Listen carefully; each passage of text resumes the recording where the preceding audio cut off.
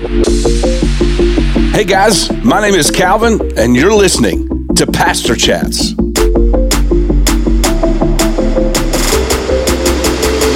Let's go.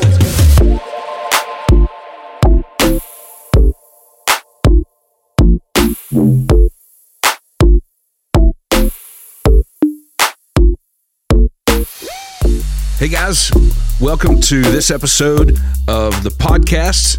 Once again, my name is Calvin. I'm your host. Looking forward to spending this time with you today. Once again, carrying on into our second part of this two-part episode with Pastor Matt Mosler from the Pine Bluff campus of New Life Church in Arkansas. I've had a blast talking with him. I hope you guys are enjoying it as much as I am. Here we go. Well, I'm missing a little bit of hair, so a hat is always good. So I don't mind a few extra hats. I always say a bald man can always use two things, a hat and a compliment. That's so good. So let's talk about that. Let's talk about, because I think, you said it earlier jokingly, and we always do that, we're pastors. We work half a day a week. Yeah.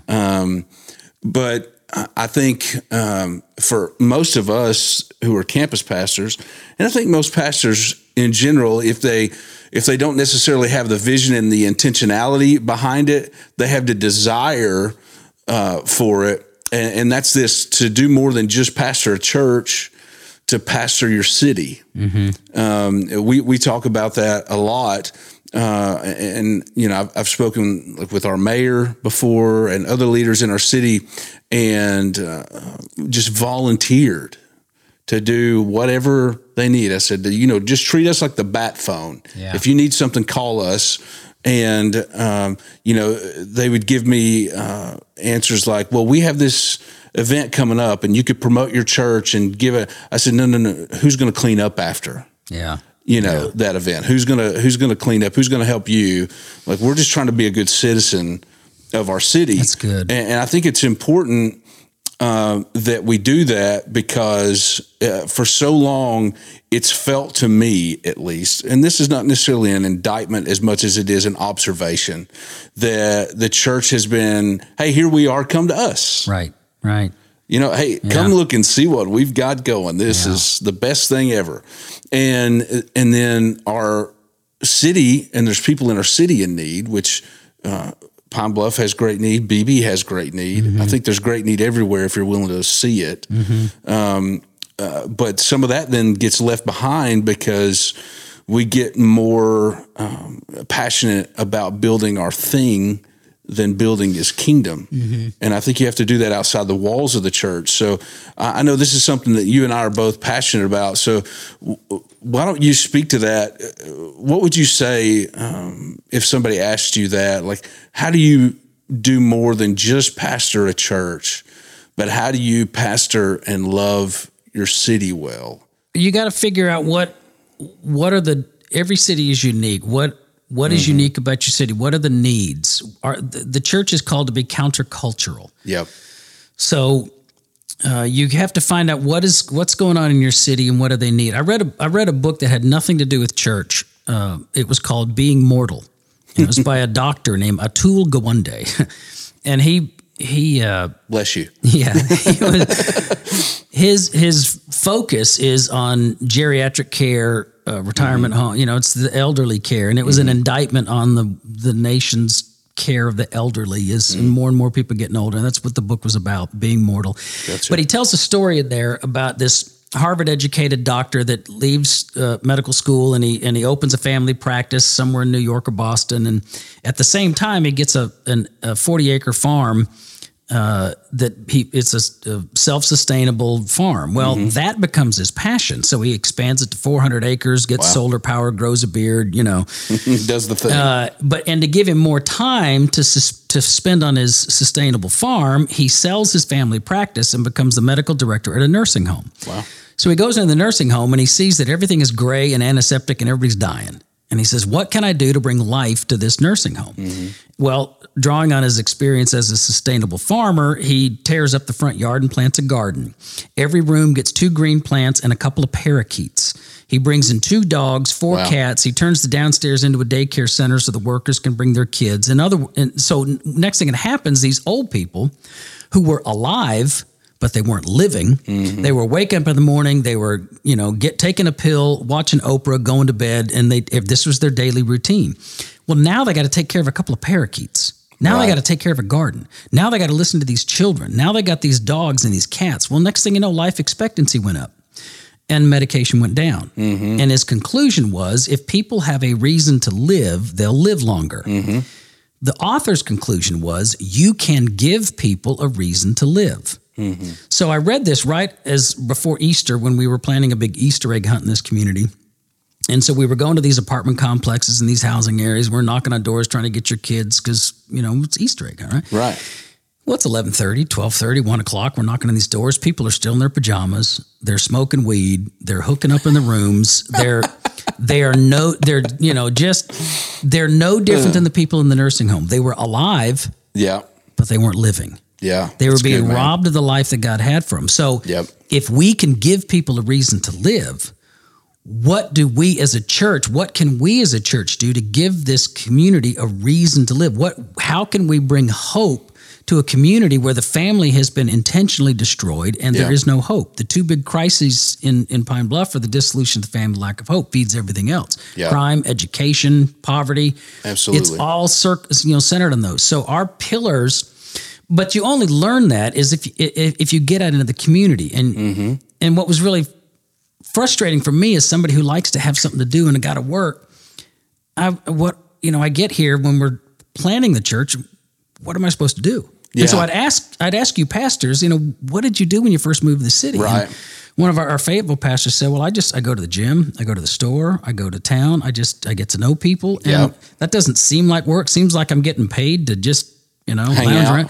Yeah. But that's critically important because It you is, can't learn 100%. your city unless you're in your city. And one of the first things that happened to me when I started doing this is we went to the Walmart, which is the center of this town. Of course. And I get out of the car, and about the same time, this elderly black lady gets out of her car, and we start walking in the store. And I look at her and say, "Hey, how you doing?" And she looked at me and went, "Fine." I said, "Man, ain't it a great day?" Mm-hmm. I said, "You from around here?" She said, "Yeah, but you're not." I said, "How you?" You're from around here, are you? I said, boy? "How you know that?" She says, "You're talking to me." Wow. And it was like, Wow. I got to spend every day at Walmart. I got to get to know these people. You need a job as a greeter. And it was just that Yeah. there's this isolation that takes place in a poverty culture. There's this, everybody and boy, do you find that out when you try to do life groups. Yeah. Life groups is about getting in people's homes and getting in people's life. Well, this community, because of the poverty culture and the dependency mind, everybody gets isolated. I got to take Right. care of mine. The churches in this town are not outreach churches; they're inreach churches. So we have, this is the 16th most church city in America. Church is not the answer, and the churches have gotten internal, not external. So you only learn that if you get out in your community and feel like you're wasting Right. your time, but you're getting to know people, getting to know the community. Well, then that helps us as a church. What's our identity going to be? Well, our identity is going to be trying to revive the family and restore hope. And we do that by trying to minister to this isolationist mindset that we have here and try to rebuild the serve mentality. So all of our ministries, everything that we do, and we actually stopped doing life groups for a semester so we could gather people on a Wednesday night Bible study. Nobody Right. in our churches was doing a Wednesday night Bible study. Well, in Right. this culture, Wednesday night Bible study was, it was big paramount. deal. It was a pillar. Absolutely. So when are your churches? Well, Sunday morning. Do you have a Wednesday night Bible study? Well, no, we don't do that. Well, we do now. Yeah. And so we stepped back. We got people in community. Now we have, we're about to do life group launch this weekend. We got 20 plus life groups that are Wow. started. Because you learn your culture and you walk Absolutely. before you run and so I guess that's how we find out what's in the community and then figure out a way that we as a church. And I love your idea about not just promote, because everybody wants to promote their churches. What Right. can we how can we serve you? Well, we've become the church in this community that's serving people. We, flood relief that we did. Right. We're rebuilding baseball. We're trying to bring a baseball league to this town to Yep. build community. We're rebuilding homes to try to get people in. It's things like that where you identify what the need is and how we can serve and give people in our church an opportunity to serve so that they can learn the value of serve.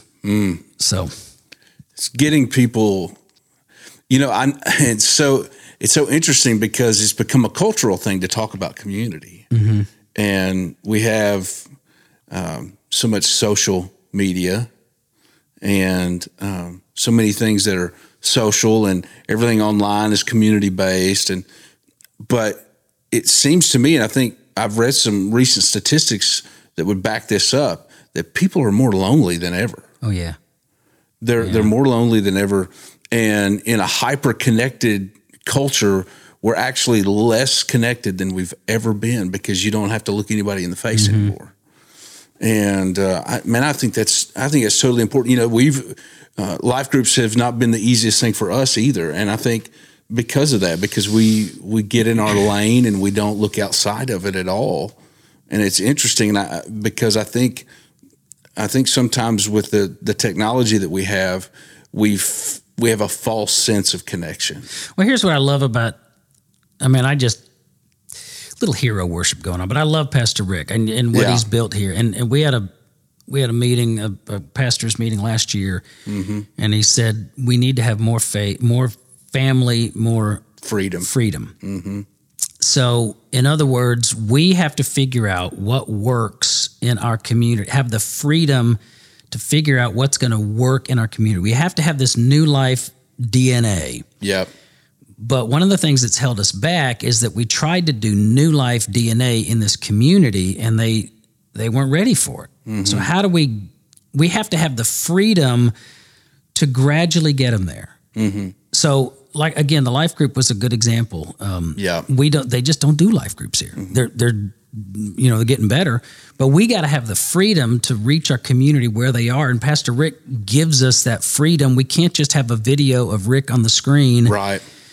We have to have the freedom to figure out what's going on in our, because Pine Bluff ain't Fayetteville. Yeah. It's not Conway. It's not Beebe. No. It's not downtown Little Rock. Pine Bluff and Little Rock are two totally different animals. Absolutely. And so we got to get to know our community and figure out how to reach this community to bring them into relationship. Relationship is our secret weapon. It's what makes New Life Church such a great church, is their emphasis on relationship. Totally agree. Yeah. Well, and maybe it's because of the cell phone culture, but there's not people aren't in relationship here. The families are dissolved that we're trying to rebuild. The friendships they're cliquish friendships. There's racist stuff going. And so how do we get them into relationship with each other? And I think because we've taken that, because the Pastor Rick has given us the freedom to discover your community and figure out ways to minister to community, and more importantly, support you in that effort to do that. Boy, that's huge. Oh, it has been. Yeah. I mean, I love who we are as a church. I love the things we do. I love what we do. But I think even more important than those things to me is who we are. Right. And we're all who we are around a covenant that we have with one another and a core set of values. But how we work those out in our communities has to be different. On some level, has to be different. And I'm with you. I think kudos to Pastor Rick for probably being the most secure leader I've ever been around. The truth? I mean, he's the most secure leader because he could easily say, "Well, look what's happened here. Do it my way." Yeah. And he's never short to tell you if he thinks it's a bad idea. Oh yeah. Which I appreciate. But he does give us the freedom to experiment. I think might be a way to say that. Yeah. And we're not experimenting with people. We're experimenting with are we, and let's be honest, I mean, trying to be led by the Holy Spirit is always somewhat of an experiment because you don't always know till you take the step. And so it can be scary, but I love that we have that freedom to be able to love our city and meet us right where they are. And I always tell our people, Jesus loves us so much that he'll meet us right where we are. but he also loves us too much to leave us there. And I think because we have the freedom to be who we are and be free to love our cities, I think we get to do that. I think we get to meet them where they are, but we get to bring them along the journey of what we're on and where we're going and what we're trying to do. And it's not necessarily that we have the only way or even the best way. You know, you hear Pastor Rick talk about that all the time, but we do have a way. And I think it's important that we get to exercise I think it's, you know, you got to have a passion for your city. You got to get organized. You got to figure out, you know, or you got to have a church behind you that's going to encourage you, and you have to have the freedom to fail. And totally agree with that. And I think we do that. And I think every church leader needs that. And I think the so many churches I know that I see around, because I'm always looking at what works for them. You know, they're going to read business books and they're going to read, you know, the management books, and they're trying to bring the world's management system into what we're doing in church. And sometimes it works, and there's good stuff you can pick up from everything, but you know, sometimes it doesn't. And we get this. We are a very successful, rich church at Laodicea kind of culture, you know, and we want success right away, and it's got to look like this, and it's got to look like that, right? And you have to have the freedom. You have to have patience. The leadership, if you're part of a multi-site church and you plan a campus in a region that's unfamiliar, you got to give them some grace. You know, and I'm just speaking from experience that we've received a lot of grace to do what we want to do, and the freedom to try to throw something against the wall and see what sticks. And some of it works and some of it doesn't. Some of you back up. And I've watched Rick do this at GLR in Conway, and where he's tried things that didn't work. But, you know, we're going to try it again. We're going to just, and I love that aggressive nature that we preach a message of freedom here. And I think because we use the term freedom a lot in this culture, I think that appeals to a lot of people because it's a community held in bondage. And we've been given the freedom to preach the message of freedom, and some of it's going to work and some of it's not. And it's hard on the pastor. And so I think another element of what you need, in addition to freedom to fail, you got to have, and I think Rick's done a superb job at this, you got to have people in your corner that, you know, can pat you on the back and encourage you when you get discouraged. We all need some attaboys. Well, and so he's, when you talk about relationships, you know, being a relational church, he makes sure that we all get together as pastors, that we have accountability, that we have relationship, that we have encouragement, that because you're going to try stuff and you're responsible for it as the pastor. You're the one that's got to make these calls. And so you got to have somebody in your corner saying, man, that's a good job. Good try. You know, keep trying, keep going. You know, nice. And that's huge. Yeah, absolutely. Because you're going to fail. It's not going to work. It's not going to be as quick as what you see in some of these other church sites. And wow, how do they do that? And look, they're running 1,000 people. And, you know, we can't fill up a bathroom. Yeah. You know, and well, we all try to make the exception normative. Yeah. Because we're exercising our faith. In 5 years, we'll be 10,000 people. Yeah. I'm the next Stephen Furtick. You know? Yeah. And I had a mentor friend of mine asked me a question one time. He said, Calvin, I know pastors that pastor 15,000 people. And he said, I know pastors who are small country towns and they pastor a couple hundred people. Which one of them is more successful? And I said, well, if you look at it, you would think the guy with 11,000 people. Yeah. And he said, you would think that, but he said, some of the pastors I know that pastor 200 people are much better pastors. Yeah. He said, really the definition of success is, were you faithful? Yeah. Were you faithful to do everything you could with what God has given you? Well, one of my life lessons too is that the larger the group, the less the influence. And so just because you got a large church doesn't mean you're influencing people's lives, which is why I think, you know, small groups are so critical. Absolutely. Why I think, you know, reaching people on a level where they are, trying to get mentors and disciples. And I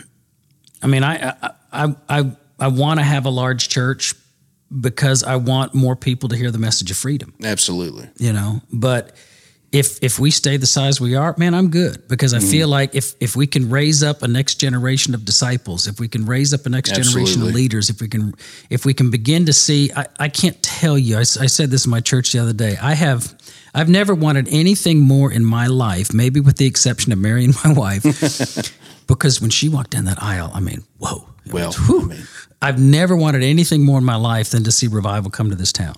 I am totally bought in and sold out, and I want it so badly I can taste it. Yeah. And if in order to see that, man, you're going to struggle. You're going to need people in your team. You're going to need some people to pick you up and hold your hand and get you through. And absolutely. Yeah. So what would you say to?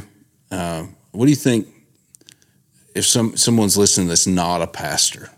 And maybe they come to one of our campuses. Maybe if somebody is not a pastor and they've listened this long, they have way too much time on their hands. They're really bored. Yeah, we're sorry. Okay, but maybe they're just enjoying listening to us talk about it, getting to know us maybe a little bit. Maybe they don't go to one of our campuses. They go to a different campus. They're getting to know us.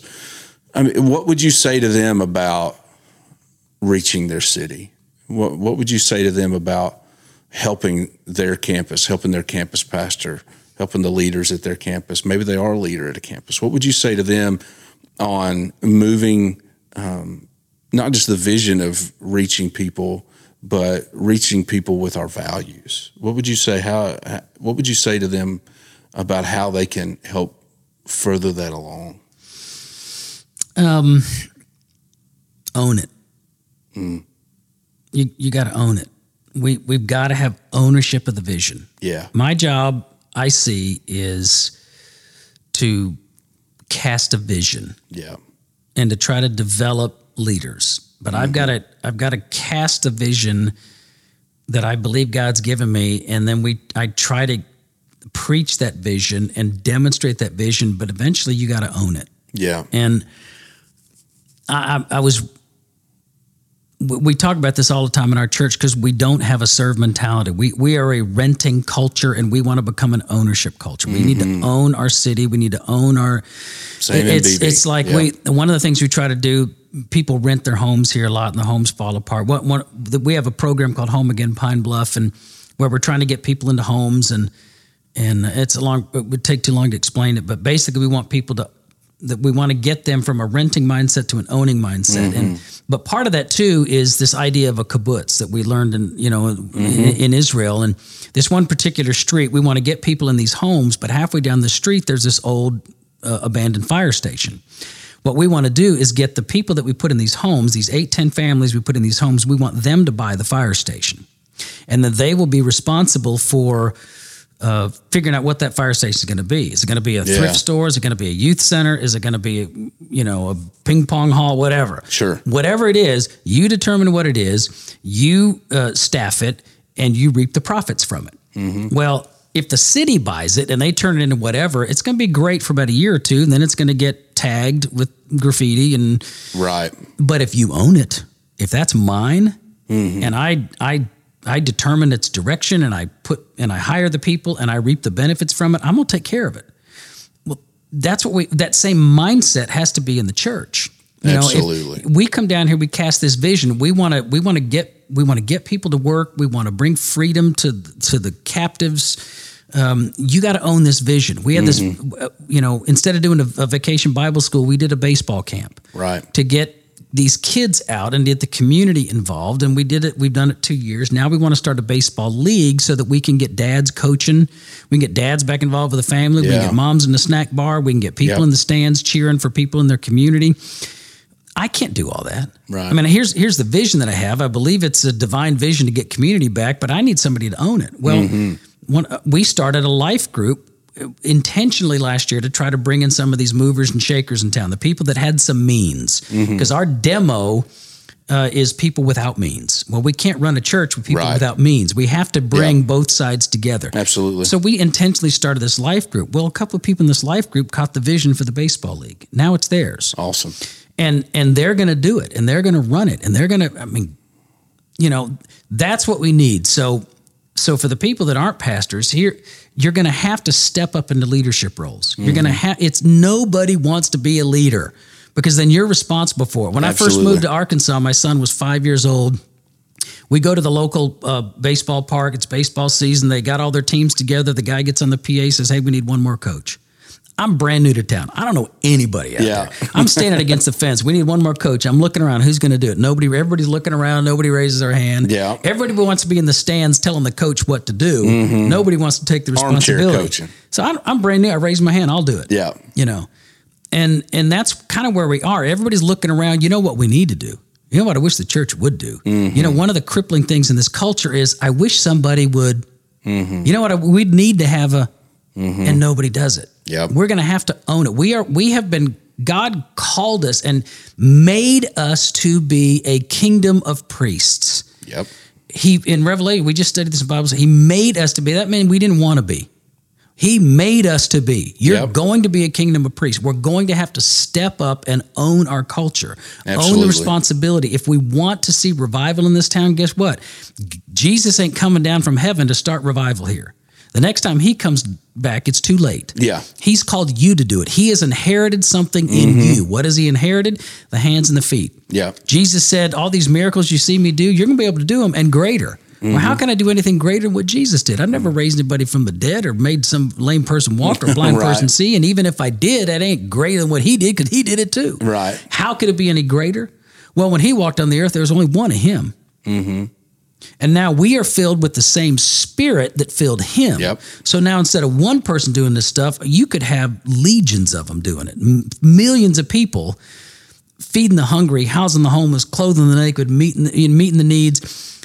You got to own this. You've been called to be a kingdom of priests. Stop expecting the pastor to do all the preaching. Come on. Stop expecting the worship leader to do all the worship. Stop expecting the church leader to do. Yep. You are the church. Absolutely. And if you want to see change, if you want to see revival, you got to step up and do. We have to preach this from the pulpit. Yep. We have to demonstrate it with our lives. Yep. But we also have to seek out, and like Jesus did intentionally, we can't expect them to come into church and say, hey, I want to do this. I got to go to them. Yeah. And I got to say, hey, I need you to do this. And getting these life groups, that's what I did this summer was I would get in somebody's face. We got a lot of people coming from this city 20 minutes south of here. We need a life group down there. Absolutely. You live down there, start a life group. Get on it. And I'll help you do anything you need to do, but we need a life group there. Absolutely.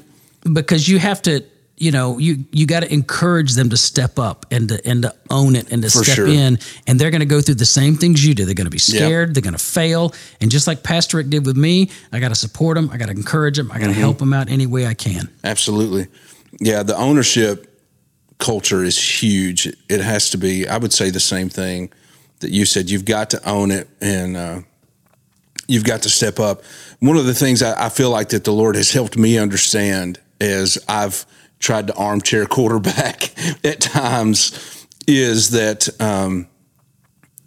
the things that frustrate me is what he's put inside me to do something about.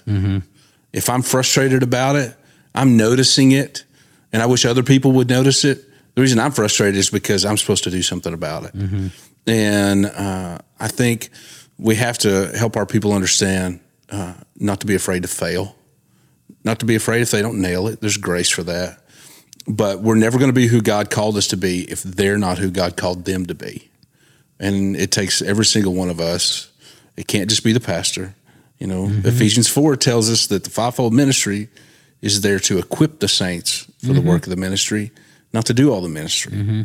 And so it's time for the church to be the church and not just go to church, and to step up and to take their rightful place and get outside themselves and serve somebody, because if we do, it'll be huge, okay? It'll be bigly, the best ever. It will be the best move of God ever, okay? Huge. That's it. Have the best words. That is so weird. But I think it's true. And so, Matt, I've enjoyed our talk today. I think there is, what's interesting and neat to me is we wrap up is that all of us are in these different cities. We don't talk to each other every day. Yeah. But when we talk, it's the same heart. Yeah. We're saying the same things. We're praying for revival in our cities. We're praying for people to own it. We're praying for people to step up and be who God's called them to be, and just see God rule and reign in our cities. And I'm thankful that because Pastor Rick and our team, that we get to be a part of a church, and that's a priority to us. Yeah. I'm thankful for that. And I'm like you, I'm praying for revival. I'm praying for awakening. And I think it starts with all of us stepping up and being fully obedient to Christ, whatever the cost, at all times, which is not necessarily an easy thing to do, but that's what the Holy Spirit's here for, to help us, lead us, and to guide us, and empower us to be obedient to the Lord, and to follow Him fully. And I think the greatest thing we can do as followers of Christ, whether we're a pastor, we have to do this too. People, we don't get an exemption because we're pastors. We have to say yes to the Lord and trust Him for the rest. And I think if we can do that, we'll see God do what He wants to do in our cities. I really believe we will. So thanks for chatting with me today, Matt. You betcha, my brother. Appreciate it. Good to see you. Yeah, good to see you too. Well, guys, I hope you enjoyed that episode as much as I did. And I love Pastor Matt, thankful for his friendship and the job that he's doing in Pine Bluff. Listen, take a second, subscribe to the podcast on iTunes or wherever you get your podcasts. Leave us a rating. We would love to hear from you. You can shoot us a message on Instagram at Pastor Chats. You can email me at cbarnes@newlifechurch.tv. Well, I hope you have an amazing day. We look forward to spending the next episode with you.